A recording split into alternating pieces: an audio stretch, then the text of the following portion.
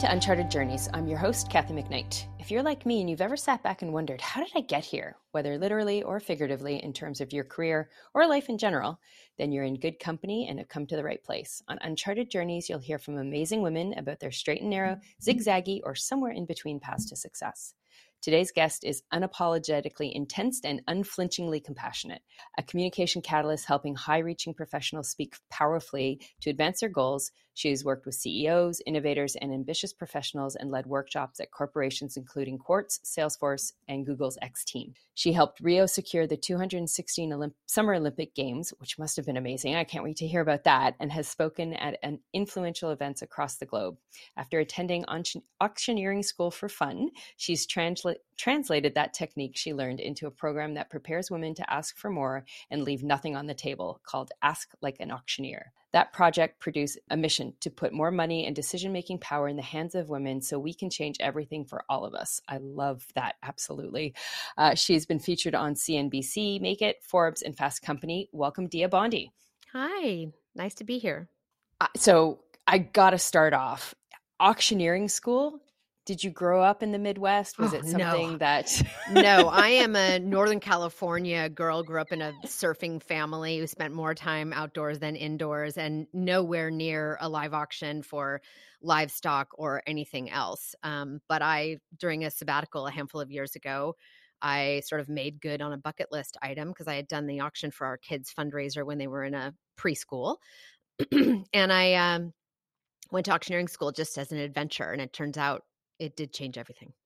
Well, that's fantastic. One, that you did something so cool, and two, that you followed and took something off our bucket list that wasn't just like, going to a play or visiting somewhere. That was actual like hard work. So I gave our listeners a very highlight reel. Tell us a little bit more about who you are and what you do.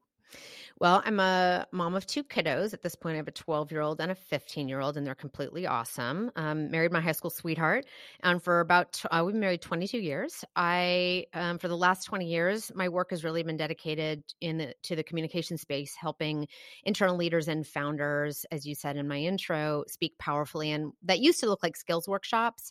Now it looks like more intimate engagements with small cohorts and one-on-one with founders who are usually VC-backed and beyond, to help them build out something we've created called the Platform Map, which is a 4-part foundational, you can think of it kind of as content, but it's a platform for a leader's voice, which includes sort of a purpose statement, a more strategic founder leader story that brings more meaning and context into their own personal story when they stand in front of an audience or a boardroom or a fundraising in a fundraising exercise. The platform app also includes sort of developing and naming and claiming their point of view in the topic that they really care about in the world, whether they're in technology or not. It doesn't even have to be related directly to the industry they're in. It's more about what they really care about in the world. I've had data scientists who talk about ocean plastics, And the last component is they're developing and naming and claiming their values in action, which we think of as operating principles. And so we run programs, and I do one-on-one coaching and bespoke engagements around that work in parallel to Project Ask Like an Auctioneer, which we launched in 2019 to help 1 million women ask for more and get it. And the book, thankfully, will be coming out in 2023 for that project. Oh, excellent. All right. I thought the book was out, so you heard it here, not first, but we'll definitely put a link to the pre-order for that in the show notes. So as my listeners know, I ask all of my guests 4 core questions. So if you're ready for that, we'll get going. Sure. So what was the first career you remember wanting to do when you grew up? Long haul truck driver. Any background on that? Was it? I love the pause. Like, were you expecting me to say nurse or teacher or lawyer or doctor? Yeah, no, long haul truck driver. I don't know. I think I had this wild fantasy. One of my core drivers and values is adventure.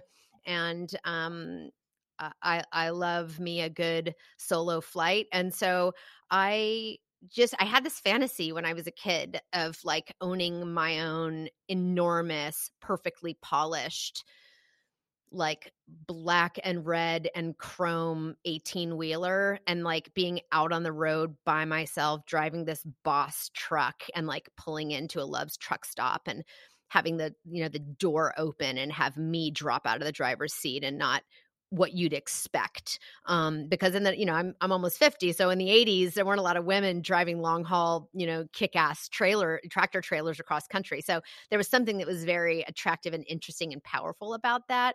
And we used to take short road trips in Northern California along sort of a trucking route. And so we would always gaze at, look at that truck, so shiny. Look at that one, it's so perfect. And that one's got a sleeper cab. And so we would chat about it. And I just had this fantasy in my mind. And there's a lot actually about the career I chose that has those elements. Well, I don't even know if I chose my career, but the career that developed for me has a lot of those same elements of sort of being out on the road and being in sort of solo flight a lot. I absolutely adore that you wanted to be a long haul truck driver. Everybody as a kid can relate to the road trips and looking out the station wagon window, just like desperately wanting to be there, and a truck would drive by and he'd honk their horn Oh, at you, right? And yes. the Oh, excitement yes. of it. Totally. And if you had parents, and maybe I'm dating myself here, where you could like turn on, you'd have a CB radio in the car and you could hear the truckers talking to one another. Yeah, the whole thing. Very cool. Who was the first big influence in your life you remember? This is always such this question always stings for me. But I would say, lots of the folks that have had influence, it's like what kind of influence are you asking, about? One person that pops up for me is my grandma Mary. She's passed now, but was a real gnarly, scary force in our family, and at the same time she ran it like a boss. Her nails were always perfect. I always got to order off the adult menu. We went out for fancy lunch, and she could not be pushed around. I don't think I saw her ever get pushed around, whether it was a maitre d' at a restaurant giving her a table she didn't like, or if it was, the way in which my grandfather was barbecuing the ribs that day at our poolside family parties. Like, she just ran it, and she was unapologetic about it. That's amazing to have that kind of influence from an early days. Although I can imagine, Let's be scary clear, she grandma. was mean. She was mean. Yeah. In like the best possible way. And I could legit say that I was her favorite, but it didn't mean I was fully protected from, her talons here and there. You took the best out of it. So clearly that's a good thing. Is there a song that epitomizes your career path? I can imagine, having wanted to be a trucker, what some of those songs could have been, but There isn't actually, no, but there's one album that sticks out for me that is not about my career, but gave me a space to be kind of dreamy and weird when I was young. That was kind of an alternative path, which is, there's an album called My Life in the Bush of Ghosts. Do you know this album? I don't. It's Brian Eno and David Byrne did this collaboration. And my husband actually bought it for me on vinyl. He found it at our local record store for me a couple of years ago. It was and it was an album my parents had, and it was like very early. I know these are supposed to be short answers, but they're it was very early, like resampling of other sounds, not just music, into this compilation of music behind it. And it was like nothing I'd heard before. And it was kind of a weird tip of the hat to like, oh no, you don't have to do like a 4x4 and it's got, 6 verses and 2 refrains and it has to be 3.5 minutes. Like, it was a weird, wild adventure. And I remember laying on the floor when I was a kid listening to My Life in the Bush of Ghosts and feeling like you could be a musician. I never wanted to be a musician, but you could be a thing. You could be in a lane and not play by the rules. And it would appear that you've taken that to heart as well. So, a street name for your career, if it was an actual road. This is, I don't know. A street name for me would be like, it'd probably be the PCH. Or maybe, as you go up North California, it's like, I know it doesn't have to be an actual name, but it would be like Highway 1. It's the most majestic, beautiful, and it's sometimes deteriorated and other times like thrilling drive. That's excellent. That encapsulates many of our careers. So That's very good. I think you've done well on that one. So, what has your journey been look like? I mean, you've certainly done many a thing. You've taken different turns, but from where you started to where you had today, has it been pretty smooth? Have you hit some bumps? Any major crossroads? It's a total mess. It's a terrible mess. It's what my mom would call a fiery crash. One fiery crash after another. But it's been very, I know that this show is called Uncharted Journeys. It has been super uncharted. There's been a lot of like, I'm doing map making while I'm figuring out where I'm going next. Like I feel like in a lot of ways, there's a pioneering spirit to what I've carved out for myself. And it's a thrill and has been, in some cases, a little exhausting because there's an aloneness to it. It's not like I get hired in somewhere and I can ask the question, talk to me about career pathing in-house. Tell me what's possible here. What is the possible set of trajectories I could take here?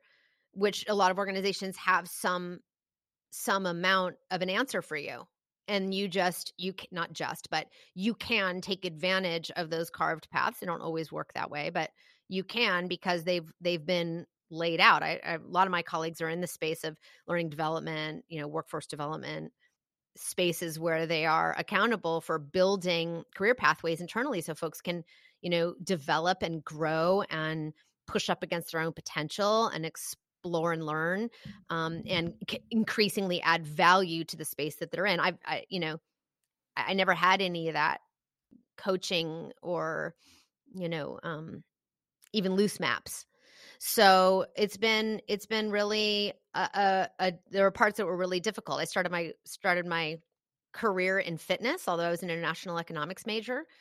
And one of the most powerful and important tools have been in my career path is being really open to what I'm dreaming for myself and then letting my dreams be known to the people around me.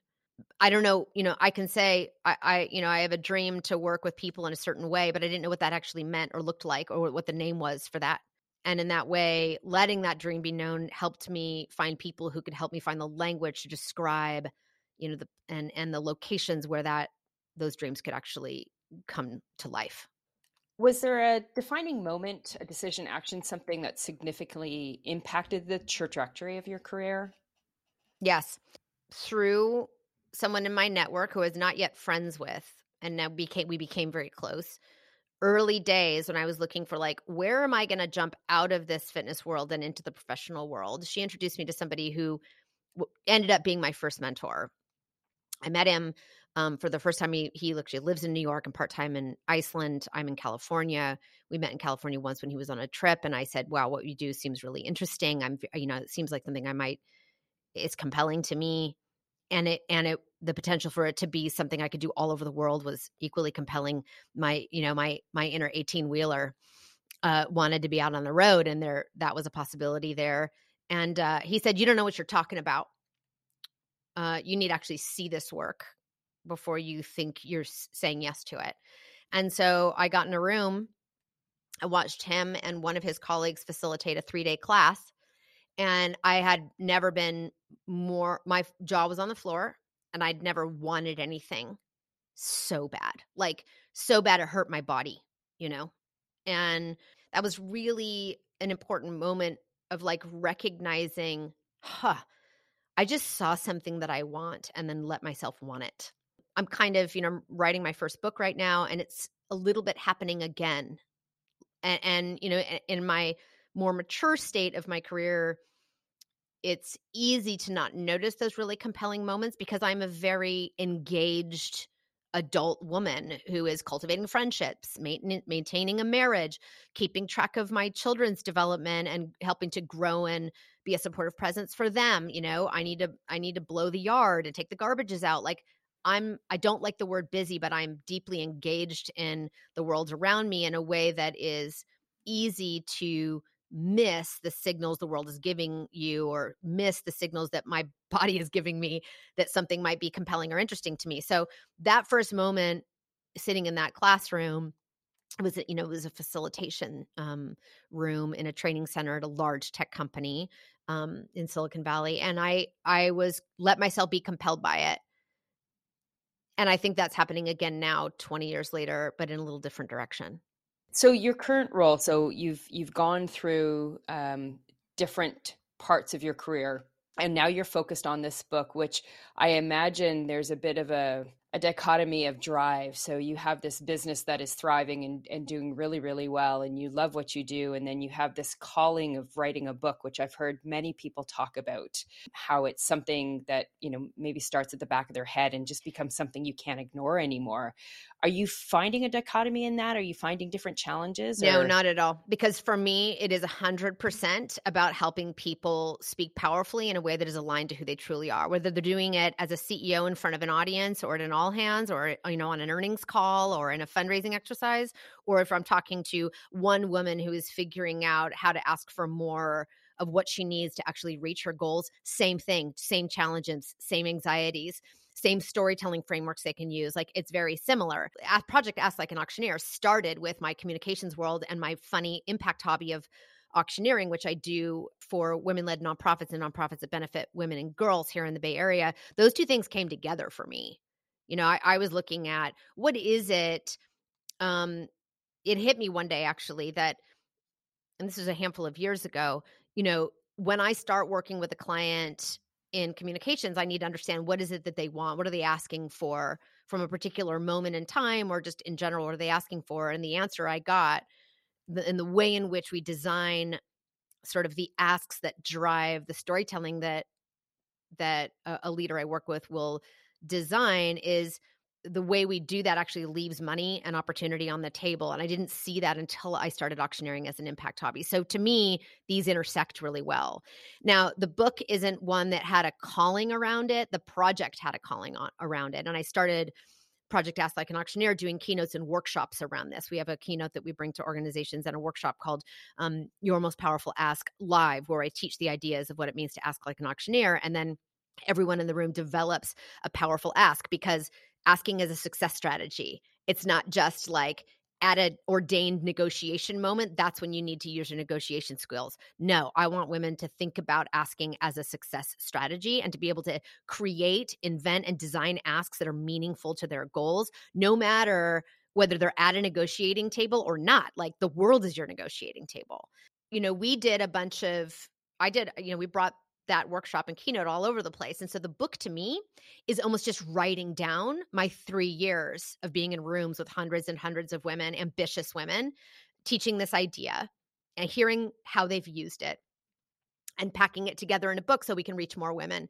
In that way, it's a very, although it was, the manuscript is in the hands of my editor now, and it's been written, which is just amazing to me. And that's the thing I'm waking up to, is like, I think I like writing books. And I think I'm like, I got it to my editor 6 weeks early. I think that's unheard of in publishing. It's really it was a wonderful experience for me. And I flip it. I don't use writing the book as a way to develop the ideas. I develop the ideas co-created with the audience I wanted to impact through professional development experiences, through workshops, through content. And then I'm going to write the book based on what is developed through experimenting with these ideas live in rooms with people. It doesn't feel like a dichotomy. It feels like a very integrated experience, actually.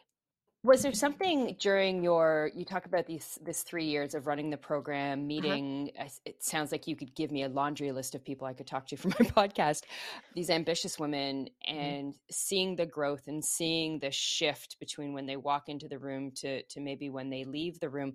Has there been any, one or two things that really struck you that either maybe you were surprised by or confirmed an expectation as you did this? I know, I do some workshop and coaching as well on a content front, and often what we expect to get or what we expect to see in our participants isn't necessarily what we find. Project Ask Like an Auctioneer was built on the backs of 15 years already doing communications work. So it wasn't like this is a brand new idea that I'm operating in a vacuum and I have no suspicions about like. I built on patterns that I had already seen in all my communications work. That doesn't mean that surprising things don't show up. I remember one very specific moment. The first time I stood in front of a room to share the ideas of Ask Like an Auctioneer with, it was like 65 women in Silicon Valley. I had been invited to do a short talk about personal branding. I was like, I don't even do that. But I did use that invitation to say, hey, I don't do that. That's not really what I want to do. But I do have an idea I've been cooking that I want to experiment with, and I want to put it in front of a group of women and see what happens. So I got in front of this group and I said, all right, ladies, here's what's going to happen. I'm going to share these 20 minutes reduced version of Ask Like an Auctioneer. Here's your job. When I'm done, you need to tell me if it's crap or if I need to keep going. Unanimous. Everyone said, keep going. And in that conversation, there are a lot of women raised their hands and wanted to share their story about what the experience is of them asking big, and one woman raised her hand and said, hey, I have an opportunity to ask for something. And notice I used the word negotiation earlier, but I don't like that word because this isn't a negotiation workshop. It's an asking workshop. Like, negotiation happens after, okay? Or the negotiation might be the context, but I want to zero in on one very specific thing, which is, what is it that you're asking for? And how much of it are you asking for? And why is that? And what are the ways in which you can challenge your assumptions about what you think you can get inside of an ask? Okay. Negotiation is like, that's the conversation that can happen after. So this woman raised her hand and she said something like, I'm heading into an ask. How do I make this ask and not be perceived as? And then she filled in the blank with it doesn't matter. Anybody listening could fill in the blank with, not be seen as greedy or pushy or bossy or whatever, just fill it in. And in that moment, I had a choice. I was like, I could either help this woman figure out how to pretzel herself into a super, uncomfortable position such that nobody will ever perceive her as anything other than, as anything that feels like a potential risk to the ask that she's making. Or I can make a decision right now in Project Ask Like an Auctioneer that I'm tired of helping women pretzel themselves to accommodate other people.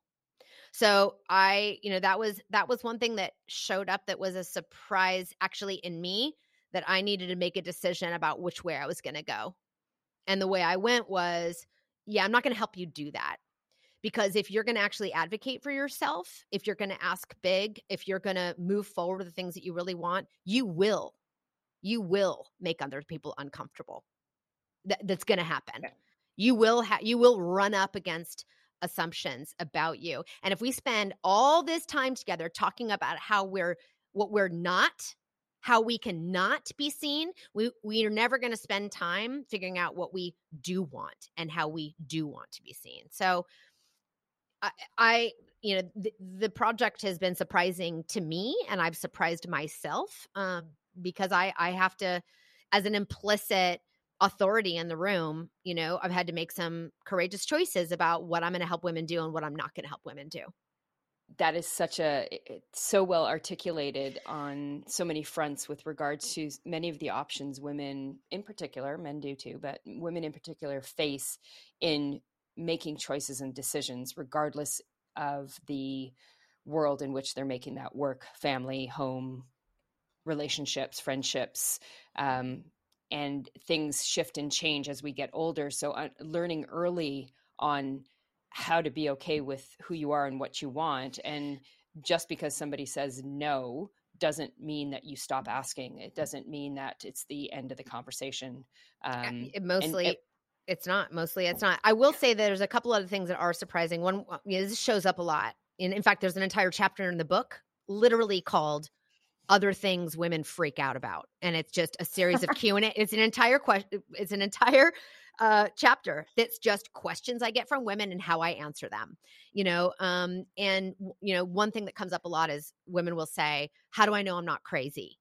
Their words, not mine, crazy. How do I know I'm not crazy? If I ask for, if I'm making $89,000 a year and I'm going to go into this next ask and I'm asking for 143, how do I know I'm not crazy? And because we gaslight ourselves, about all the things. And my answer to that is, again, I had to what is my point of view on this? And my answer to that is, if you can explain it, you can ask for it. Even if it's just simply, that is what my goal is. Even if your explanation is, because I want it, because you get to want what you want. Very powerful. That's okay. So my next question, which we're all listening to this very happy that you're in the coaching space and doing what you're doing, but if you weren't, if that wasn't your current space, is there something else that you'd want to be doing? I know I'd you be a mentioned long that haul truck driver.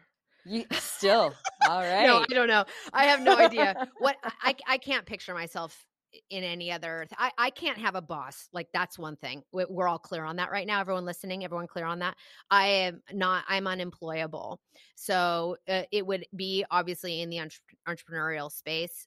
I don't know.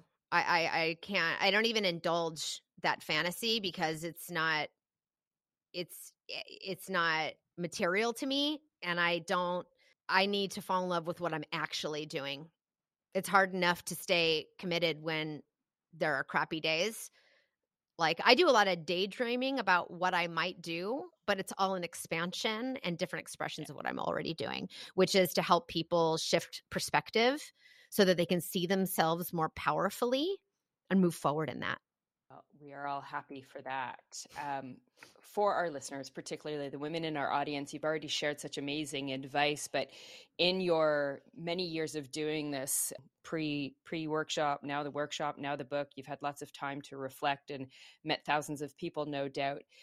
Is there one particular piece of advice on life, career, success, happiness that you'd like to share? I think it's really critical for everyone and for women to get serious about naming and claiming what's important and letting yourself go after that. Doesn't have to be a job description, doesn't have to, but what's important. Yeah, I've figured out, and I still have heartache around this because there's so many different things I want to do, but I also recognize that what ends up being important to me always are a combination of adventure and connected experiences. And so when I have hard days, when I have low days, when I wonder what's next, when I want to burn it all down, I look at it and go, yes, Dia, but are you getting to have a sense of adventure in your life? And are you getting to have connected experiences? And when I can answer yes, which are all days, I can answer yes. My life lets that be present. I've designed my life to let those two things be present to me. I can feel like I live in and can own and stand up for the life I've built for myself. So it's very easy for us to get pushed into taking on and taking responsibility for things, or talked into things being important to us that actually are not.